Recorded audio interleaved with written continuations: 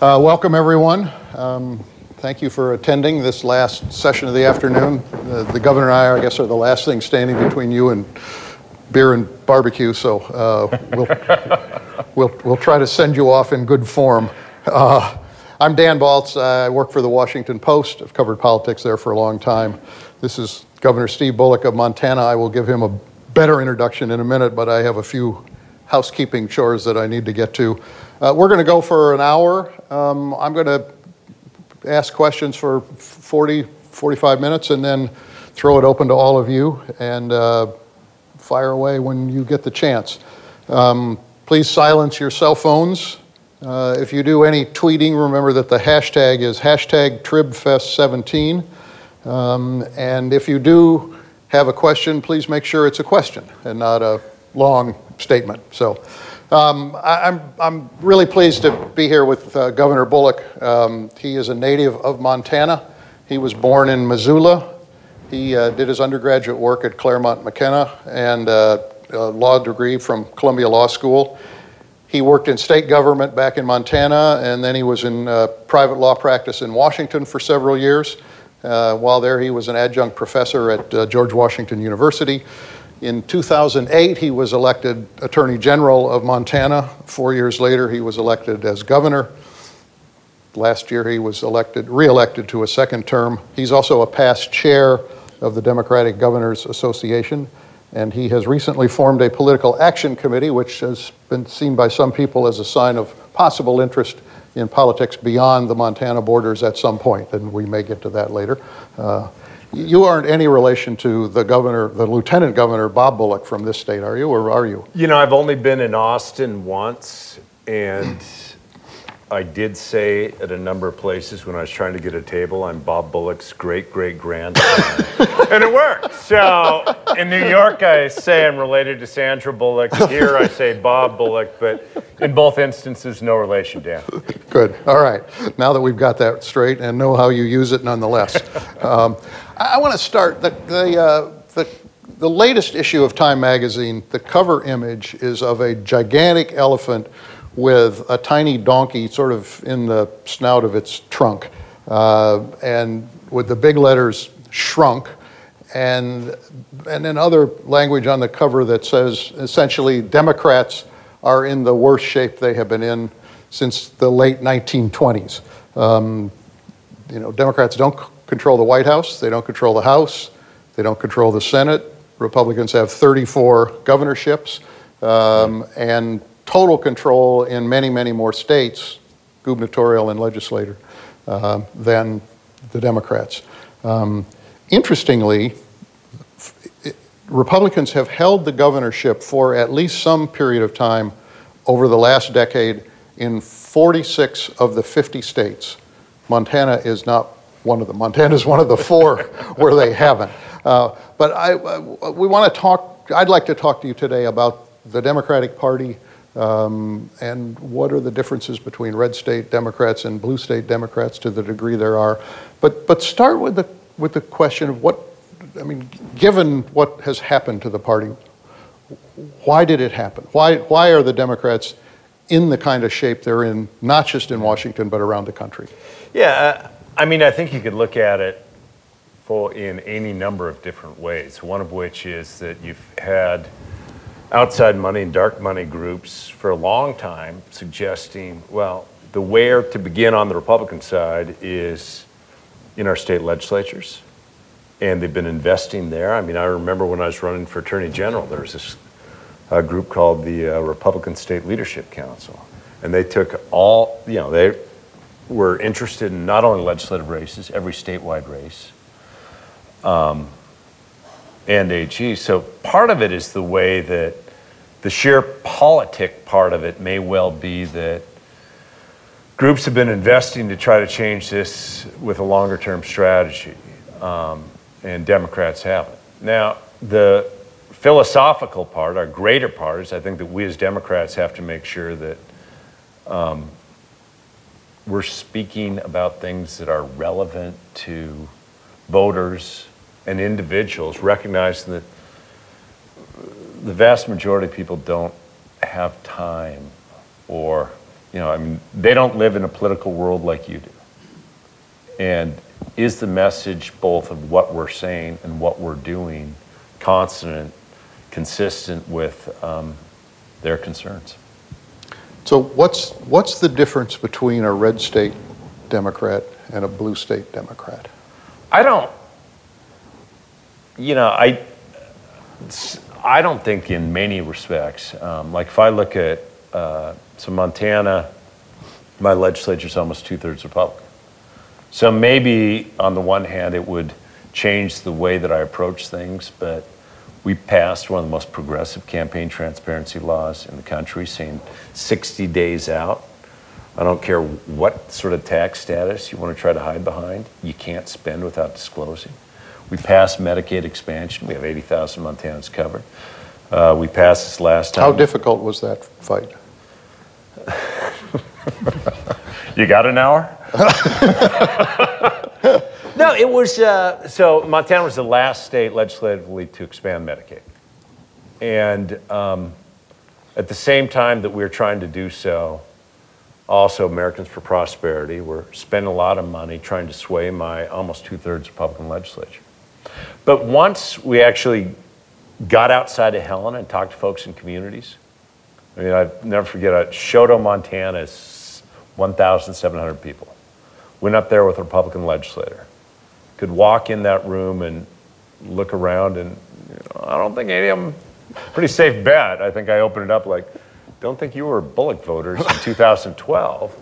But once you start talking about actually listening to them and saying 40% of the people that walk through those hospital doors didn't have health insurance. If they lose that hospital, they've lost that rural community. And then they could cut through what was being put in their mailbox and all this talk about Obamacare and say, you know what? This will impact our community. Of course it's the right thing to do. Uninsurance gone from 20%, 1 in 5 Montanans in 2013 to about 7% today. Uncompensated care, the lifeline to keep those hospitals open is down 25%. Now, on the one hand, you'd say, well, I might have structured it a little bit different if my legislature was 2/3 Democrat. But the difference is 80,000 Montanans now have health care. I think that if you look at what's the difference between a Democratic or a red state Democrat and a blue state? Mind you, it probably depends on who that individual is, but the way that I govern, I'm not sure would be fundamentally different if I was in what would be viewed typically as a blue state. You won, obviously, last November at the same time Donald Trump carried Montana. So there's some overlap, at least, hard to say how much, but some overlap of people who voted for you and for Donald Trump. 2 questions. What was the fundamental appeal of Donald Trump in your state? And second, what's the nature of the crossover appeal that the two of you have? Yeah, so, and for all of you that aren't consistent students of Montana politics, like I'd expect you all to be, in 2016, there were more ads run in the state of Montana in governor's race than any state in the country. My opponent spent over $6 million of his own dollars. The record before for any one individual even raising money into their own campaign account, I think was 1.9 million before that. Donald Trump won by 20 points. And somehow after Election Day, I won by almost 5. And when you look at it, there were many people throughout that wanted to say, well, those Trump voters are. And I'm like, those Trump voters are my voters. 20% of my voters also voted for Donald Trump. I think that the fundamental appeal was 2 things. One of which is that those voters thought that Montanans thought Donald Trump would fight for them. And they knew I would fight for them. So at the very base part of it, just the most basic piece is who's going to be working and fighting for me? Certainly we come at it different approaches. But I'd also say that one of, I guess, the national pieces, the message that I try to underscore is that you got to show up. Meaning that, so I'm a state of 147,000 square miles. Be it that hospital in Shoto when I'm governing or when I'm campaigning, I go to a lot of places where it's pretty safe to say that the majority of those folks won't vote for me. Yet actually showing up matters. Listening to them matters. Talking about what the values are that we share. And though we have that hearty 3 electoral votes, even Donald Trump showed up during this election. Yeah. And we certainly didn't see much of a presence from Secretary Clinton. When you look at the national result, again, not the popular vote because she did win that, but when you look at kind of the distribution of states won and lost, do you think that Secretary Clinton lost that election because she was a Democrat or because she was Hillary Clinton? In other words, how much of the loss to Trump is on the party and the image of the party in a lot of these states that ultimately ended up voting for him? Yeah, I mean, in some respects, that's beyond my pay grade and what you figure out. I think that as a general matter and looking forward, part of the problem that Democrats may well have, and going back to your first question of how did we get here, is and I do fundamentally believe that most folks actually want the same thing, right? You want a safe community. You want good schools. You want clean air and clean water. You want a roof over your head. You want a good job, and you want to fundamentally believe you can do better for that next generation. But in a sense, those are sort of universal values. Most Republicans and most Democrats would agree with those values. I think that's right. And then how do we get there? But then do we actually recognize that most people have those values, and even if this person looks or talks or lives in a place different than I am, then I can both tap in those values and say, here's how Democrats can go forward. Yeah. So to go directly to your question, I mean, I think we can slice and dice a lot. Was it the candidate or the party? I'm hopeful that we are soon going to get past the navel-gazing of 2016 and say, what do we have to do? What do Democrats have to do to make sure that those folks, wherever they are, in Montana or in Wisconsin or in San Francisco, know that we are going to be fighting for them. Know that we are actually looking out for their interests.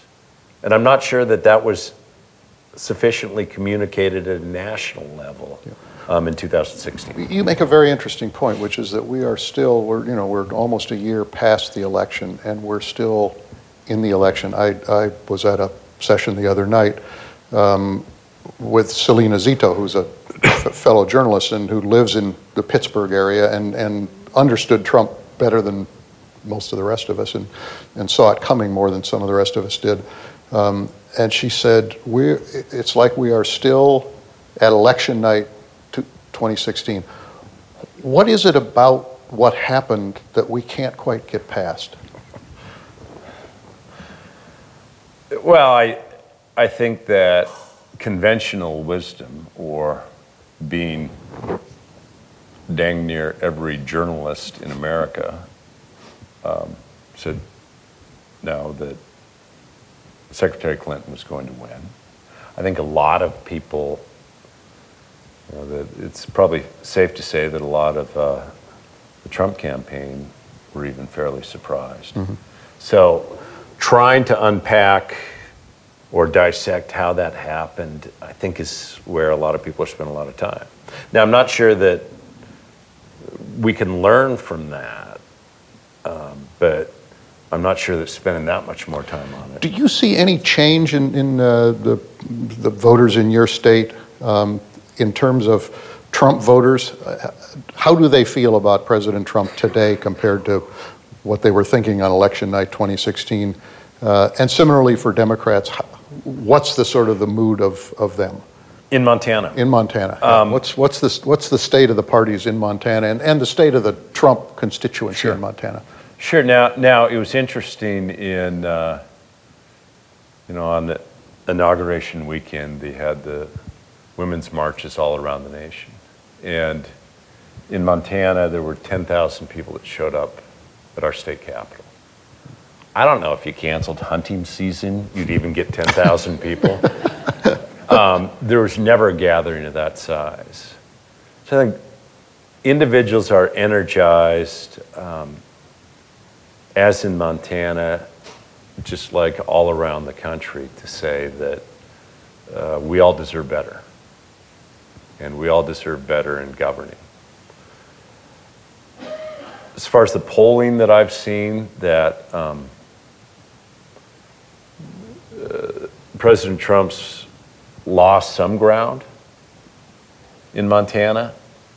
And it's not, I think what the independent prosecutor is doing is so important for the vitality of our democracy. But if you're in Montana, that might be on page 6 in a small little article. Do people that you are in contact with, whether it's legislators or everyday folks,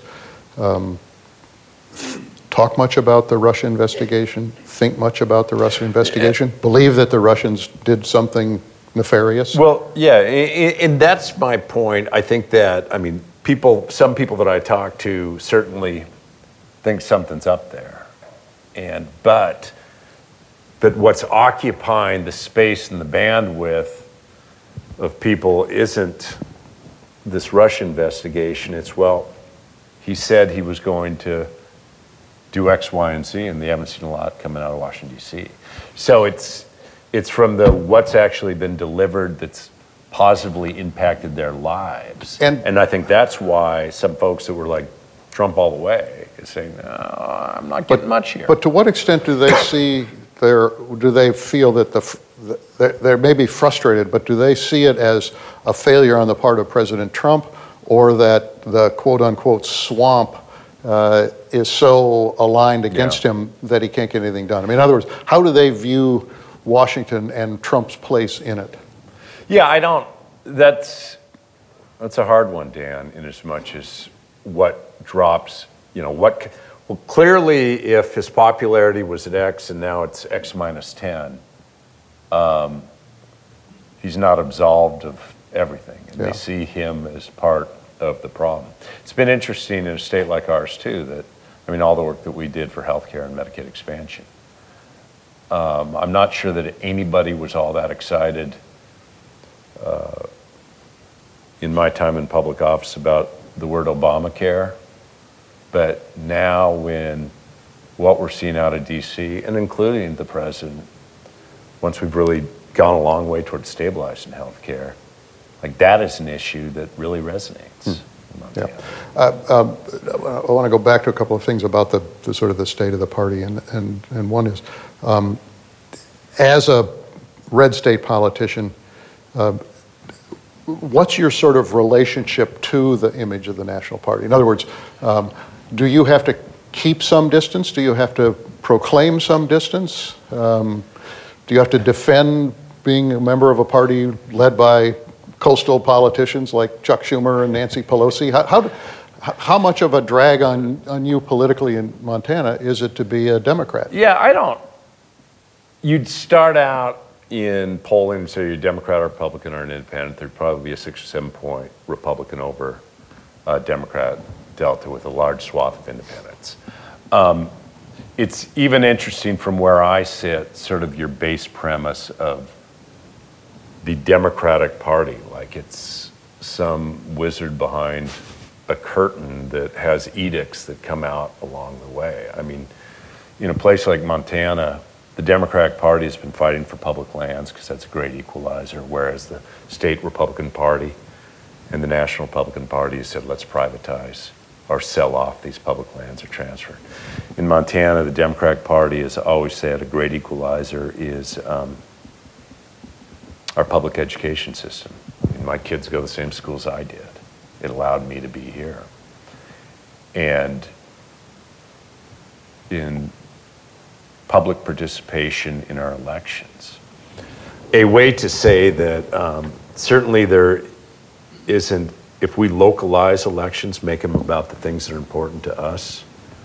You know, I don't spend all my time certainly with Senator Schumer or Representative Pelosi, nor do I candidly think that when you look at what the party is, that it's necessarily just represented by Washington, D.C. or Congress. Because I think more and more folks, not just in Montana, but other places, are like, it's not just about making statements, it's actually about governing and getting things done. Right, but it does go back to the issue of, it's not just that Democrats have lost ground in a couple of places, they've lost ground in a lot of places. So there's something about showing up, which is important, but there's also something about how do you reach the people who have drifted away from the party.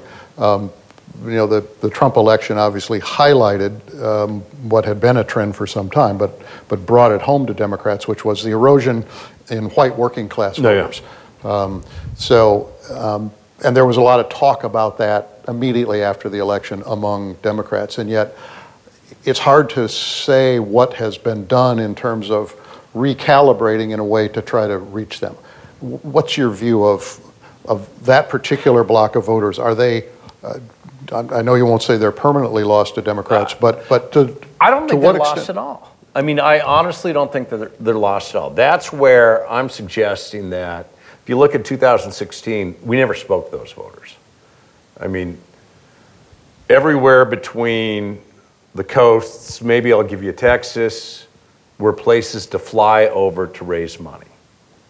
And if we're not going to turn around and say, you know what, we have things to offer. If we're not going to say, like in Montana, you often think of apprentices as just welders. I've increased my apprenticeship by over 30% in the last 5 years, 1,000 different apprenticeable fields. People making money while they learn a skill. We've changed the way two-year colleges think. It's not about a degree, it's about a professionally recognized certificate. So we're seeing growth there. There wasn't that discussion, I don't think, even at the national level, of saying to that white working class voter, we have something to offer you. And we have a path that'll get you along better. And certainly, by the same token, we weren't saying, you know what, median income really hasn't raised.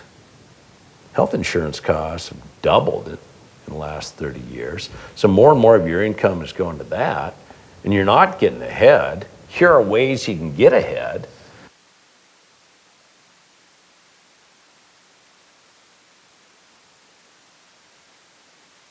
Check the governor's mic. Oh, I'm back.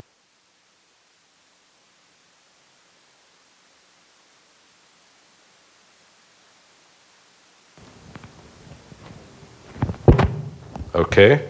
There you go. So I won't buy the premise that... you do buy the premise that there's been significant erosion. I do buy the premise there's been significant erosion. And I guess I'll also, going back to your Schumer and Pelosi question, I also buy that there's an attempt to nationalize all races. And what we need to do is localize them. If you're a governor, you need to be localized in a race and saying, you know, look, when I was running, there were the TV ads with me and Barack Obama or whatever that might be to try to nationalize it. From that perspective, I think that can impact trying to say that we're all think the same and walk the same and do the same. And I'll concede that there's been significant erosion, but I also would say that in part because I'm not sure that we're all talking to those voters or trying to talk to those voters. For a time during the Obama administration, there was a belief within the Democratic Party, I think, that sort of, you know, demography is destiny, which is to say this is a country that's changing rapidly, it's becoming more diverse, a lot of younger voters, and that those voters tend to be more heavily Democratic, and therefore let nature take its course and appeal to them. And I wonder the degree to which it concerns you, or that you think this is the case, that in a lot of instances there was more attention by Democrats on certain cultural issues, whether it's same-sex marriage or whatever, to the exclusion of the kind of economic message that you're talking about. In other words, that... No, and I think that's absolutely right. Yeah. So what do you do about that? Well, you reframe and say that we should be talking about the public good versus a narrow set of interests. We should be making sure that everybody has an opportunity to achieve and attain.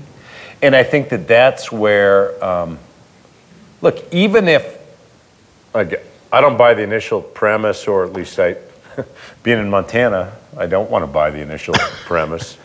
Even if demography is destiny, even if you can piece together this geographic region or this group and this group and this group and somehow win a presidential race, you've lost the ability to govern.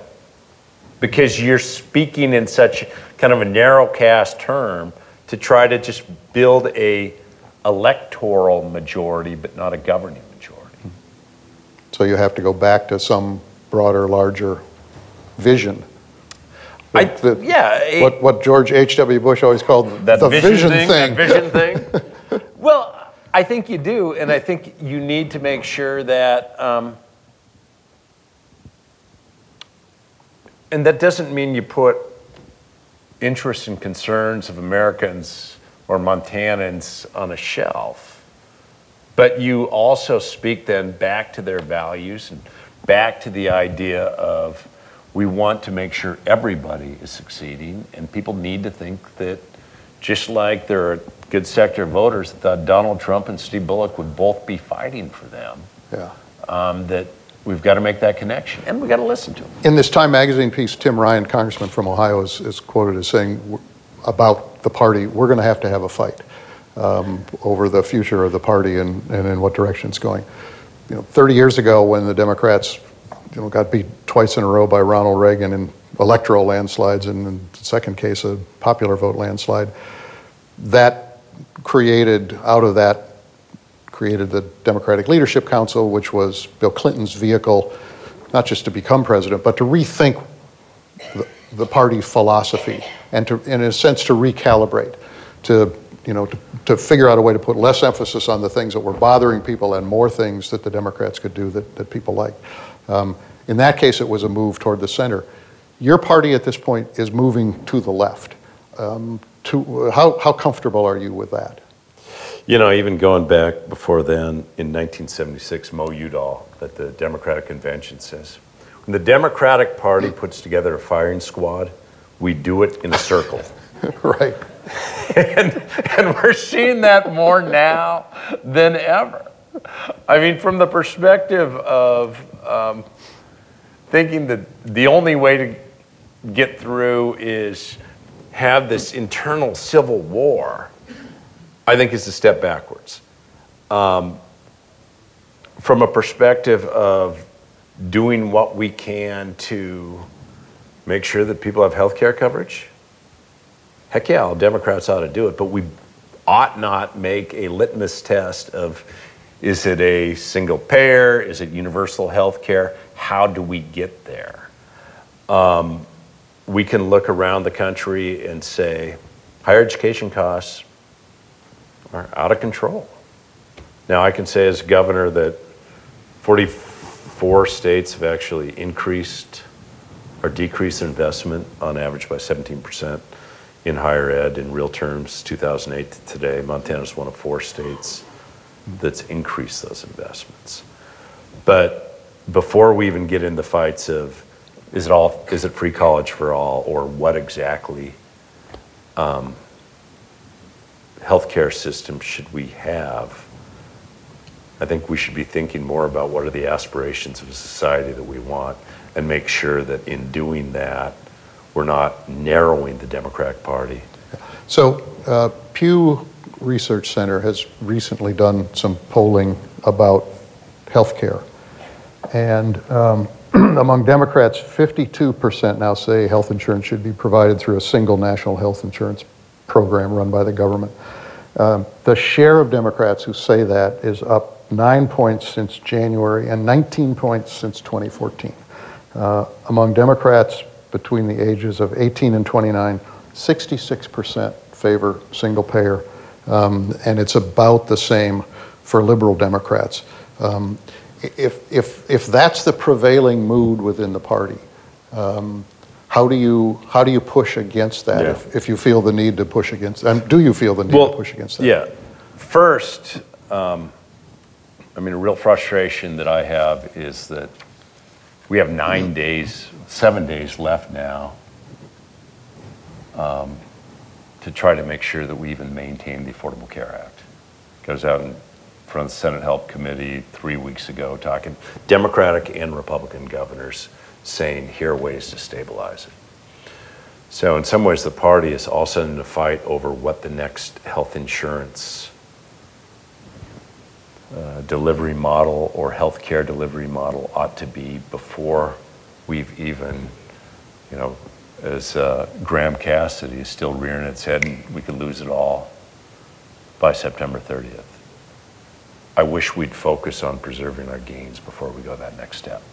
But that debate's coming. Yeah. And where do you... Let's start at October 2nd, not September 30th. But from where I think that we have an aspiration. We all should recognize what 18% of our GDP we're paying more. We're actually getting less. And how do we do everything that we can to make sure that everyone has coverage? Does it have to be a single payer? I'm not convinced of. I'm also, some folks really like their own insurance. So how do you make sure that you take those steps where certainly Medicare for many, people being able to buy in, might be a possibility. But where we are right now is trying to both, A, maintain any gains that we've had, and I often find, and it's not, Washington, D.C. often mistakes saying for doing. Meaning that, be it on this repeal efforts, the impacts are actually on governors as we try to work with our states. And discussions about what sort of healthcare system that we ought to have someday can be great statements, but there hasn't been thought through what's the actual implication. What are your reservations about a single payer approach? A, I don't think that it is immediately practicable. We can get over that. B is that I think you're going to have so much fundamental systemic transformation to get there that it's not going to be, maybe by the time my kids are sitting on the stage with you. I think it's a great aspiration, and I think it's something that, like, all of us Democrats should be saying, how do we cover more people, make it more accessible, reduce the costs, and maintain and actually up the quality. But to say single payer versus a universal healthcare model or versus allowing people to buy into a Medicare system, yet still maintaining a private market for those. Let's actually look at what the outcome we want. And the outcome we want is better health care for more people, quality and cost. What are the attitudes in your state about immigration? To what extent was Trump's message on immigration one that resonated in your state? Well, I think, in case you don't know, we have 545 miles of a border, and we're not building a wall between Canada and Montana. There were ads run by my opponent talking about how I wasn't going to protect Montanans, because I actually said governors don't actually get to pick and choose. So that at least didn't succeed. My message was, let's never let terrorism define the values that we have toward one another or to other members of our community. I haven't seen polling of, if it resonated that strongly, I guess. Yeah. Somebody else would be on the stage. One of the things that Congress has a clock ticking on is the Dreamers in DACA, which in 5.5 months will go out of business unless something is done about it. The president and Pelosi and Schumer supposedly have some kind of a deal. Would you trust the president on that? Would I trust him on having a deal? Yeah. Or, I mean, when they say we have a deal with the president, yeah, what was your reaction to that? My reaction is that, I mean, the president has said many different things or tweeted many different characters just about this issue alone. I mean, from my perspective, I want to see what the parameters are of the deal. But the idea of actually working together to come up with something, we ought to certainly verify. But that's the only way it's going to get done. So I had that moment of optimism. Two questions on a Sure. a deal like that. A, should Dreamers be given a path to citizenship or legalization as part of that? And how much should Democrats be prepared to bargain with Trump on border security issues in order to get that? So nothing's been articulated on what the border security issues are. Is it additional dollars? Is it? But I think that we ought to find a path to citizenship for Dreamers. I mean, the idea that, and again, one of the wonderful things about once you leave Washington, D.C. is I think that things are a lot less always framed as Democrats and Republicans. I mean, there's been so many actions in Republican-led states to say somebody that moved here when they were a baby and has known nothing else ought to actually be able to stay here and be a citizen. Any deal, certainly the devil's always in the details. Right. But to go down that path to try to say, here is the same thing with healthcare as we were trying to stabilize the individual market. You know, sometimes to eat an elephant, you do it one bite at a time. If we could stabilize. Never really thought about eating an elephant. I made the mistake of saying that in the Senate committee, and I probably should have said eating a whale or something like, how to eat a whale one bite at a time. You take those pieces, if we would have stabilized the individual market and actually shown that Democrats and Republicans can work together, God knows it might be a novel idea. From the perspective of, I think that Senate and House leadership has said, no, we're not going to do this if what the deal is to build a giant, beautiful wall. That would be a non-starter in your estimation. Right. I think that's right. Let me quickly ask you about a couple of other issues that divide many Democrats today. One is obviously trade policy. You mentioned you're on the border with Canada. Most governors that I've dealt with over the years tend to be free traders. I mean, they go overseas and try to get investment, and they recognize the value of exporting some of their products. Do you think of yourself as a genuine free trader? Do you think NAFTA should be renegotiated? What do you think about that? Well, I think we can certainly have conversations with, are there ways to improve NAFTA? Like that, I don't have a problem with. I look at, from the perspective of timber is very important in Montana. The Canadian Softwood Lumber Agreement is one where it's not free trade. The Crown is subsidizing the wood that then comes into the U.S., which then not only hurts our mills, but keeps us from doing better forest health. I think we should look at each of the agreements on their face and say, are there ways that we could improve? But by the same token, yeah, I mean, we grow the best wheat in the world, and I think almost 3/4 of it goes to Asian markets. Mm. And recognizing, though, that free trade is, I mean, it's got to be a multilateral free trade, because if I look at what the deal Australia is getting for some of the products versus Montana, this isn't free trade. And I think that it is fair to turn around and say bilateral agreements may be the best way for us to go. Oh, really? So I think it becomes difficult. The disappearance of the Trans-Pacific Partnership doesn't concern you that much? Well, I guess I deal in the reality of I don't think that it's going anywhere. Yeah.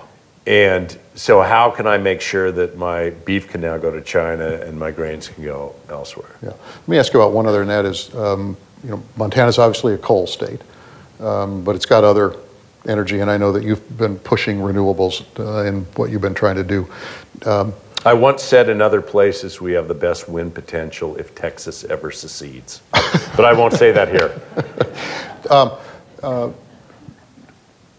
Do you think that the Obama administration calibrated it about right in terms of what they were doing on climate change regulations? Do you think they went farther than was good for your state? Well, I think the courts certainly, might have suggested.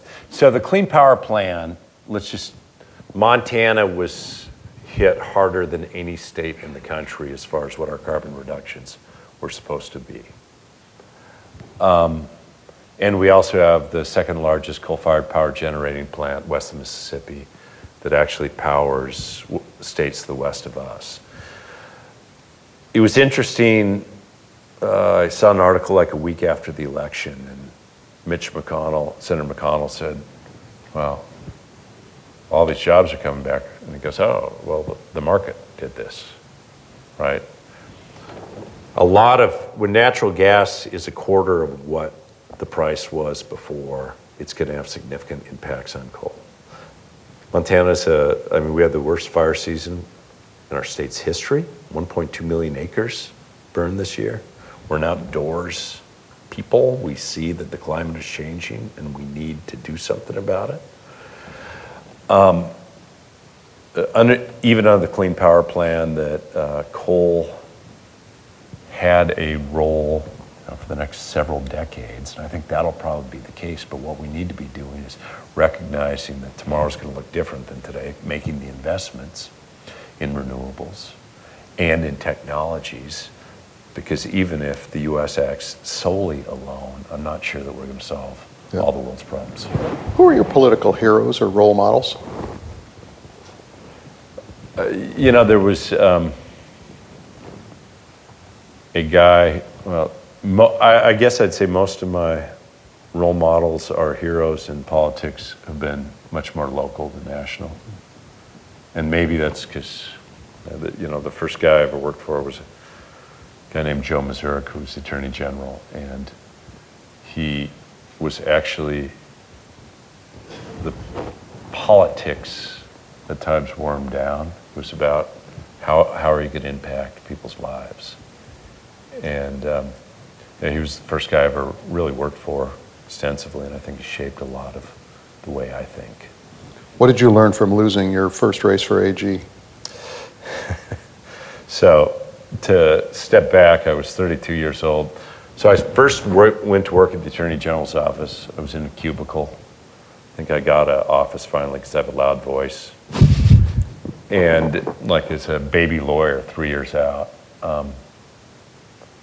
it was a federal court case. James Watt's group had sued to end our stream access laws. And we have the best recreational access laws in the country. And I'm like, my name's Steve Bullock, to represent the people of Montana.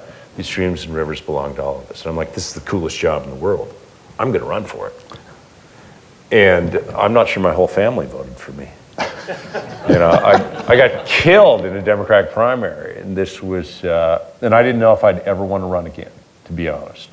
It wasn't like you run. Were you just not organized? Or were you just not ready to be a... Well, I was running against a guy who was a county attorney. He's a good friend now. He's our Chief Justice. He'd run for governor, well known. I got into it because I wanted to be Attorney General. I thought this was the coolest job in the world. And I traveled, I worked darn hard, and then I got killed.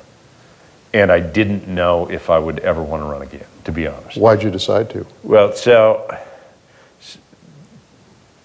two different things, I guess. First, so I'm in private practice back in Montana, and minimum wage was $4.15 an hour. Passed one house, an increase. It died in the second house. This is 2006. And died on a 50-50 vote, and a leader of basically said, well, good, now I don't have to lay off people with disabilities, thinking that that is who makes minimum wage. I got incensed and formed this group, and I wasn't involved in politics at the time, called Raise Montana. We voluntarily increased the minimum wage by a ballot initiative. And that, I guess, got me back saying that you can't actually make a difference in this thing. So 8 years from when I first ran and my whole family didn't vote for me, I was thinking that I still really loved to be an attorney general. At the time, there was a state senator who was kind of one of the main trial lawyers in our state running, the minority leader of the House, and people were like, go run for something else. Like, I don't want to run for something else. I want to be attorney general. So I ran in a three-way primary and I won. Now, what I learned, back to your question of like traveling around the state, nobody knew or remembered that I'd run. But I think I learned a lot about what it takes to actually get around a 147,000 square mile state and to talk to people and to be in places that maybe the other two didn't think were as important, and actually engage with folks. So I learned a lot more than I thought I learned.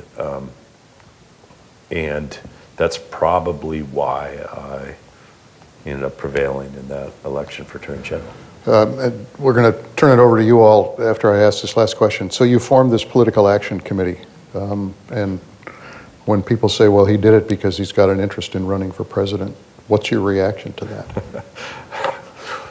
We just got through an election. I mean, I'm principally focused on being governor. I just got reelected last year.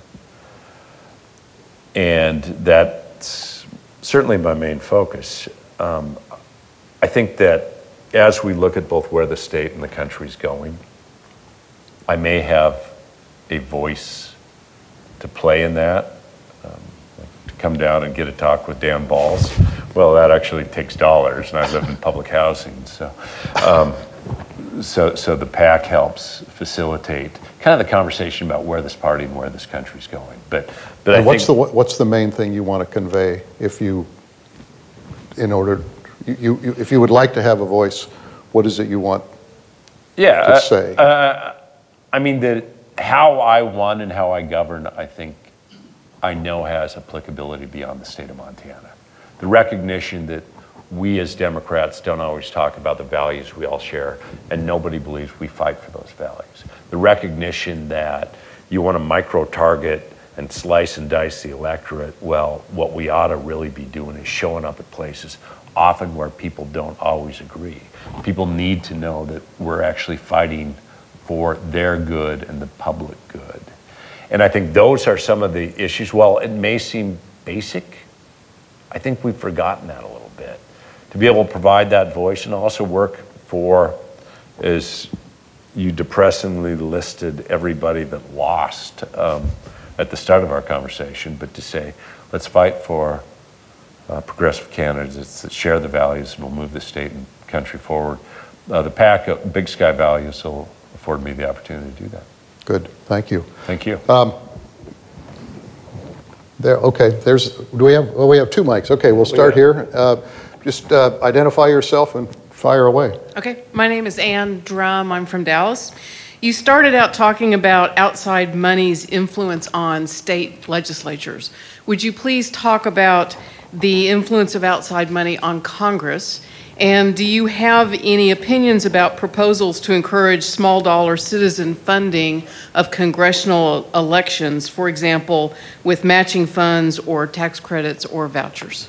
Thanks, Ann. Go back to 2004, and $5 million of undisclosed money was spent in our federal elections. Last year, it was $183 million. That was actually down from $300 million the year before. Go back to 2004, and I think it was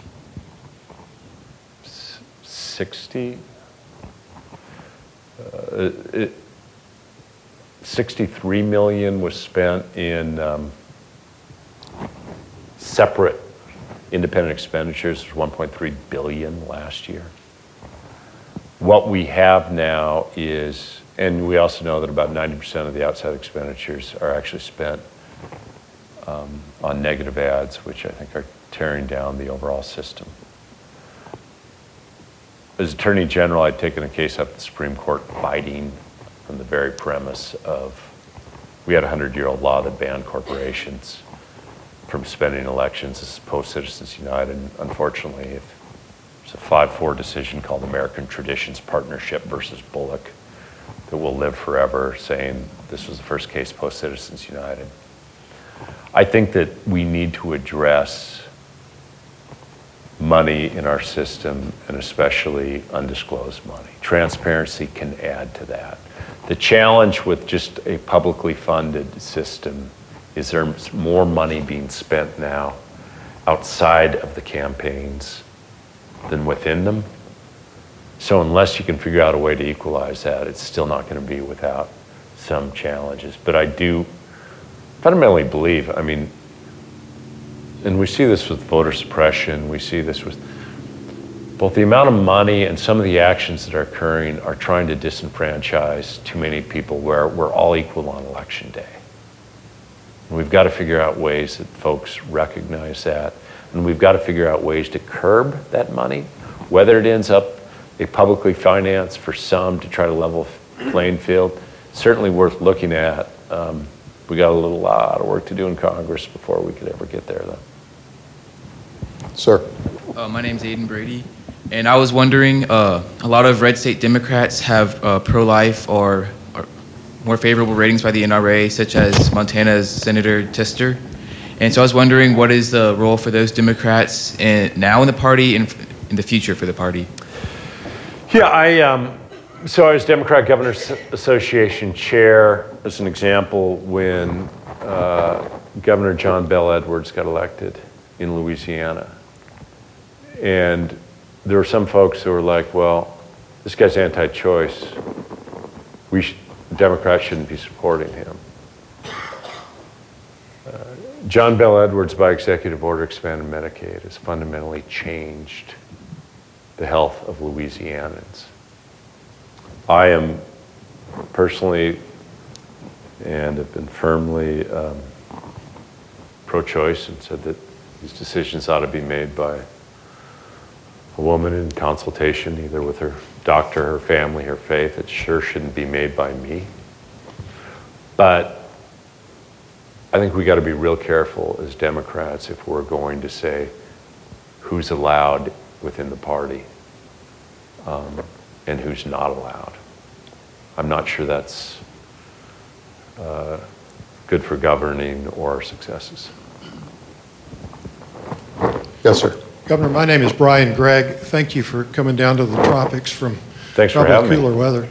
I enjoy your state for the wonderful trout fishing. Thank you for that. My question is a little different. You mentioned something that really caught my interest, the success of your apprenticeship programs. Tell us about your job, those types of programs in your state, and what did you have to overcome, or how did you pull it off? Yeah. I mean, the first thing I had to overcome is getting the private sector, higher education, state government to think different. Well, it's not easy. Higher education always thought that it was a terminal degree that is really what the goal is. But to help them understand that, first of all, I mean, the biggest challenge from my perspective in Montana right now is making sure that we have a talented, trained workforce and that we can fill jobs along. So to make higher education understand that you're actually a partner in workforce development. It's not always about a 2-year degree or a 4-year degree. It might be about a professionally recognized certificate that the employer needs. Literally hired somebody that works part-time for me and part-time for higher ed. Then went also to the business world and said, you have this antiquated view of what apprentices are. Let's actually recognize that if what you need is a healthcare benefits processor, you're going to end up with a better workforce if you're paying them while they're getting trained, and we'll work with you for a path. And then I went to the legislature and said, we have a lot of employers that need workers. We have people that we ought to be upskilling, and got through a tax credit of, I think where we ended up is $750 per apprentice if you're hiring a veteran, because also we have more military families per capita that serve than probably any state in the country. That don't make that $1,500. A lot of these things, so there, on the one hand, there was nothing easy and quick, and we still have a lot more work to do. But to make employers recognize the opportunities and make our educational system conform and change to make sure that we're training the employees that our employers need. Thank you. You bet. Governor T.J. Costello from Austin. Hey. Been to your hometown, Missoula, got a chance to climb up to the M, which was a lot of fun. Oh, very good. Yeah. Glad you were there, TJ. Yeah, it was a lot of fun.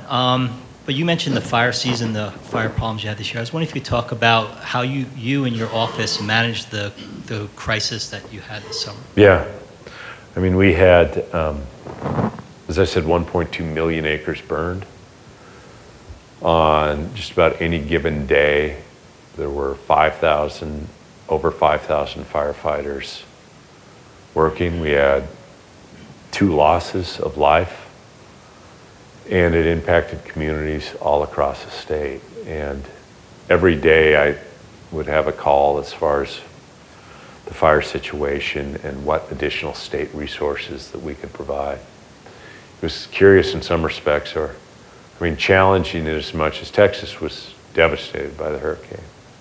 But at the same time that that's happening, we have people that are not only losing their homes, but have been evacuated for weeks and weeks on end. So both providing all the firefighter support that we could, I ended up, by the end of it, mobilizing about 1,000 National Guard soldiers and personnel, working with the federal government for when from FEMA we could get both some grants and some aids. And that actually went well. Now the next step, though, is to say that communities have been just fundamentally devastated by this. And we don't deal with natural disasters like fires like we do with hurricanes and other things. And even to step back, if you go to 1995, 16% of the Forest Service budget was spent on fires. Now it's over 60%. And it's not that they've increased the budget. We now just borrow from what could be done in the woods. I'm hoping, and that's Democratic and Republican governors throughout the West say, we got to fix this. And not until probably, TJ, if you came up in November when there's snow, will all these fires be out? There's still right now over 1,200 people out there still working on them even today. Hi. Yes, ma'am. Hi, thank you for being here. Excuse me, I teach government at a community college in Bryan, Texas. Thanks for doing that. Thank you. We send most of our students to Texas A&M. Tends to be a pretty conservative area. I'm a recent convert personally to the Democratic Party. When I talk to them about things like Citizens United, their eyes gloss over. When I showed them Frontlines, Big Sky, Big Money, suddenly things started making sense. So my question to you, though, is from where we're coming from in Texas, when we have senators like Cruz advocating for Citizens United, they often come at it from a perspective of Democrats are anti-business, Republicans are pro-business. What message do you think that the Democrats can change in order to start seeing Citizens United as an American democratic issue and less of a big business versus the Democrats' issue? Yeah, and the idea that it's big business versus Democrats, I mean, I can't keep my head around, right? This ought to be about everybody having the opportunity to actually participate in our elections and recognizing our vote and our voice are equal on election day. When I was Attorney General is when the Citizens United case first came up. And actually I wrote, or my office wrote the amicus brief that we had Democratic and Republican AGs signing on saying the vast majority of elections actually happen at the local level. And it doesn't take a copper king necessarily or somebody to buy a county commission race. And unfortunately, the court, from my perspective, I mean, they didn't have a record in that case, and they just threw out decades of precedent in coming up with a decision that they had. We also recognize in the students that you teach, by and large, like if 18 to 30 all voted, they decide every single election. But saying that the one thing that you have as students is that on election day, no matter how big that business is or how strong that group is, you are equal. And the only way to exercise that equality is actually by voting. I've gotten the point where, unfortunately, until we have a new Supreme Court, I have a couple ideas of how we can at least do some work around the margins with sunshine and transparency. But until we have a court, we're going to live with the Citizens United decision. But what we can do is actually shine, I think, more of a light on the money being spent in our elections. I mean, if political figures are going to be like NASCAR, with all the different paid for by, well then let people at least know who's trying to influence the election by the vote. And we're not doing that very well in our country right now. There was this last election, so what this law that I passed, and the guy that carried the law was a former coal miner from the town of Colstrip, Montana, a Republican. He said, if I'm going to be gut shot, at least I want to know who's shooting me from the shadows. But so we passed this law that says 60 days out from an election, you have to disclose what you're spending. I don't care what sort of 501c nonprofit status you're going to try to hide behind. In my office right now is the mailing that hit 61 days out from Americans for Prosperity talking about how horrible I am. And then we didn't see anything for 60 days. So if we can at least add transparency, that may be the most significant piece that we can do right now. And second, if your students actually think that Citizens United is about helping businesses, I'd love to come guest lecture. Anytime. Thank you. Thank you. We are out of time, but we'll do one more question and then we'll have to definitely close it off. But again, thank you all for coming. Yeah, thank you. One last question. Thank you, Governor Bullock. I appreciate you mentioning Colstrip in the last answer because it's actually a good segue into my question. My name is Jordan. I work for a wind energy developer here in Austin. And I appreciated your comments earlier on the environment and how to kind of balance the Montana's interests as a coal-producing state with the state's environmental interests. And I'm curious how, what role you see for public policy and for elected officials like yourself in moderating disputes, not just among those ideological interests, but also among competing economic interests, like among utilities, ratepayers, and the state concerning renewable energy, particularly with regards to the current dispute between Northwestern Energy, the utility in Montana, and the Public Services Commission, after the Public Service Commission adjusted the cost mechanism that allows for utilities to procure wind and solar power. There was actually a Public Service Commissioner, I think Bob Blake, was caught on a hot mic saying he hoped it would destroy the wind and solar industry in Montana. So I'm curious what kind of policy incentives you think can be put in place to prevent those kinds of disputes from arising.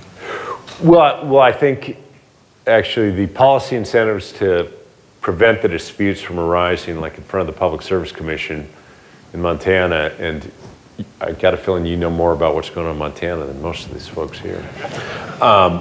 We take legislative action, and it's not without substantial challenge from that perspective. I mean, but what we can do to step back, and you and I can talk a little bit after this too, is like, I put out an energy blueprint a year before the election, said, what does Montana want to become?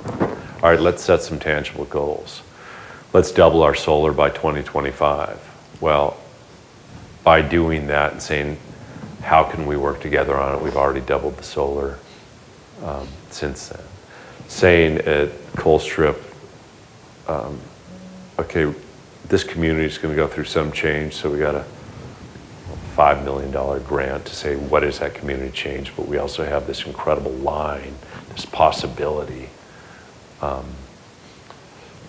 where we need to keep it more or less energy on that line as it goes to the west, to the western states. I have tried to I both protected renewable portfolio standards from legislative attack and tried to say here are ways where we could get small scale wind and solar projects more. But it's not without some challenges, without a more, I guess, legislature that, and they'll work with me on a whole lot of issues. They don't necessarily work with me on all those issues. Thank you. I've learned a long time ago that governors are often the most interesting politicians in the country because they're all doing innovative things, and so it was a delight to be able to question Governor Bullock today. Thank you for coming, and give him a round of applause. Thanks, Dan. No, thank you. Thank you.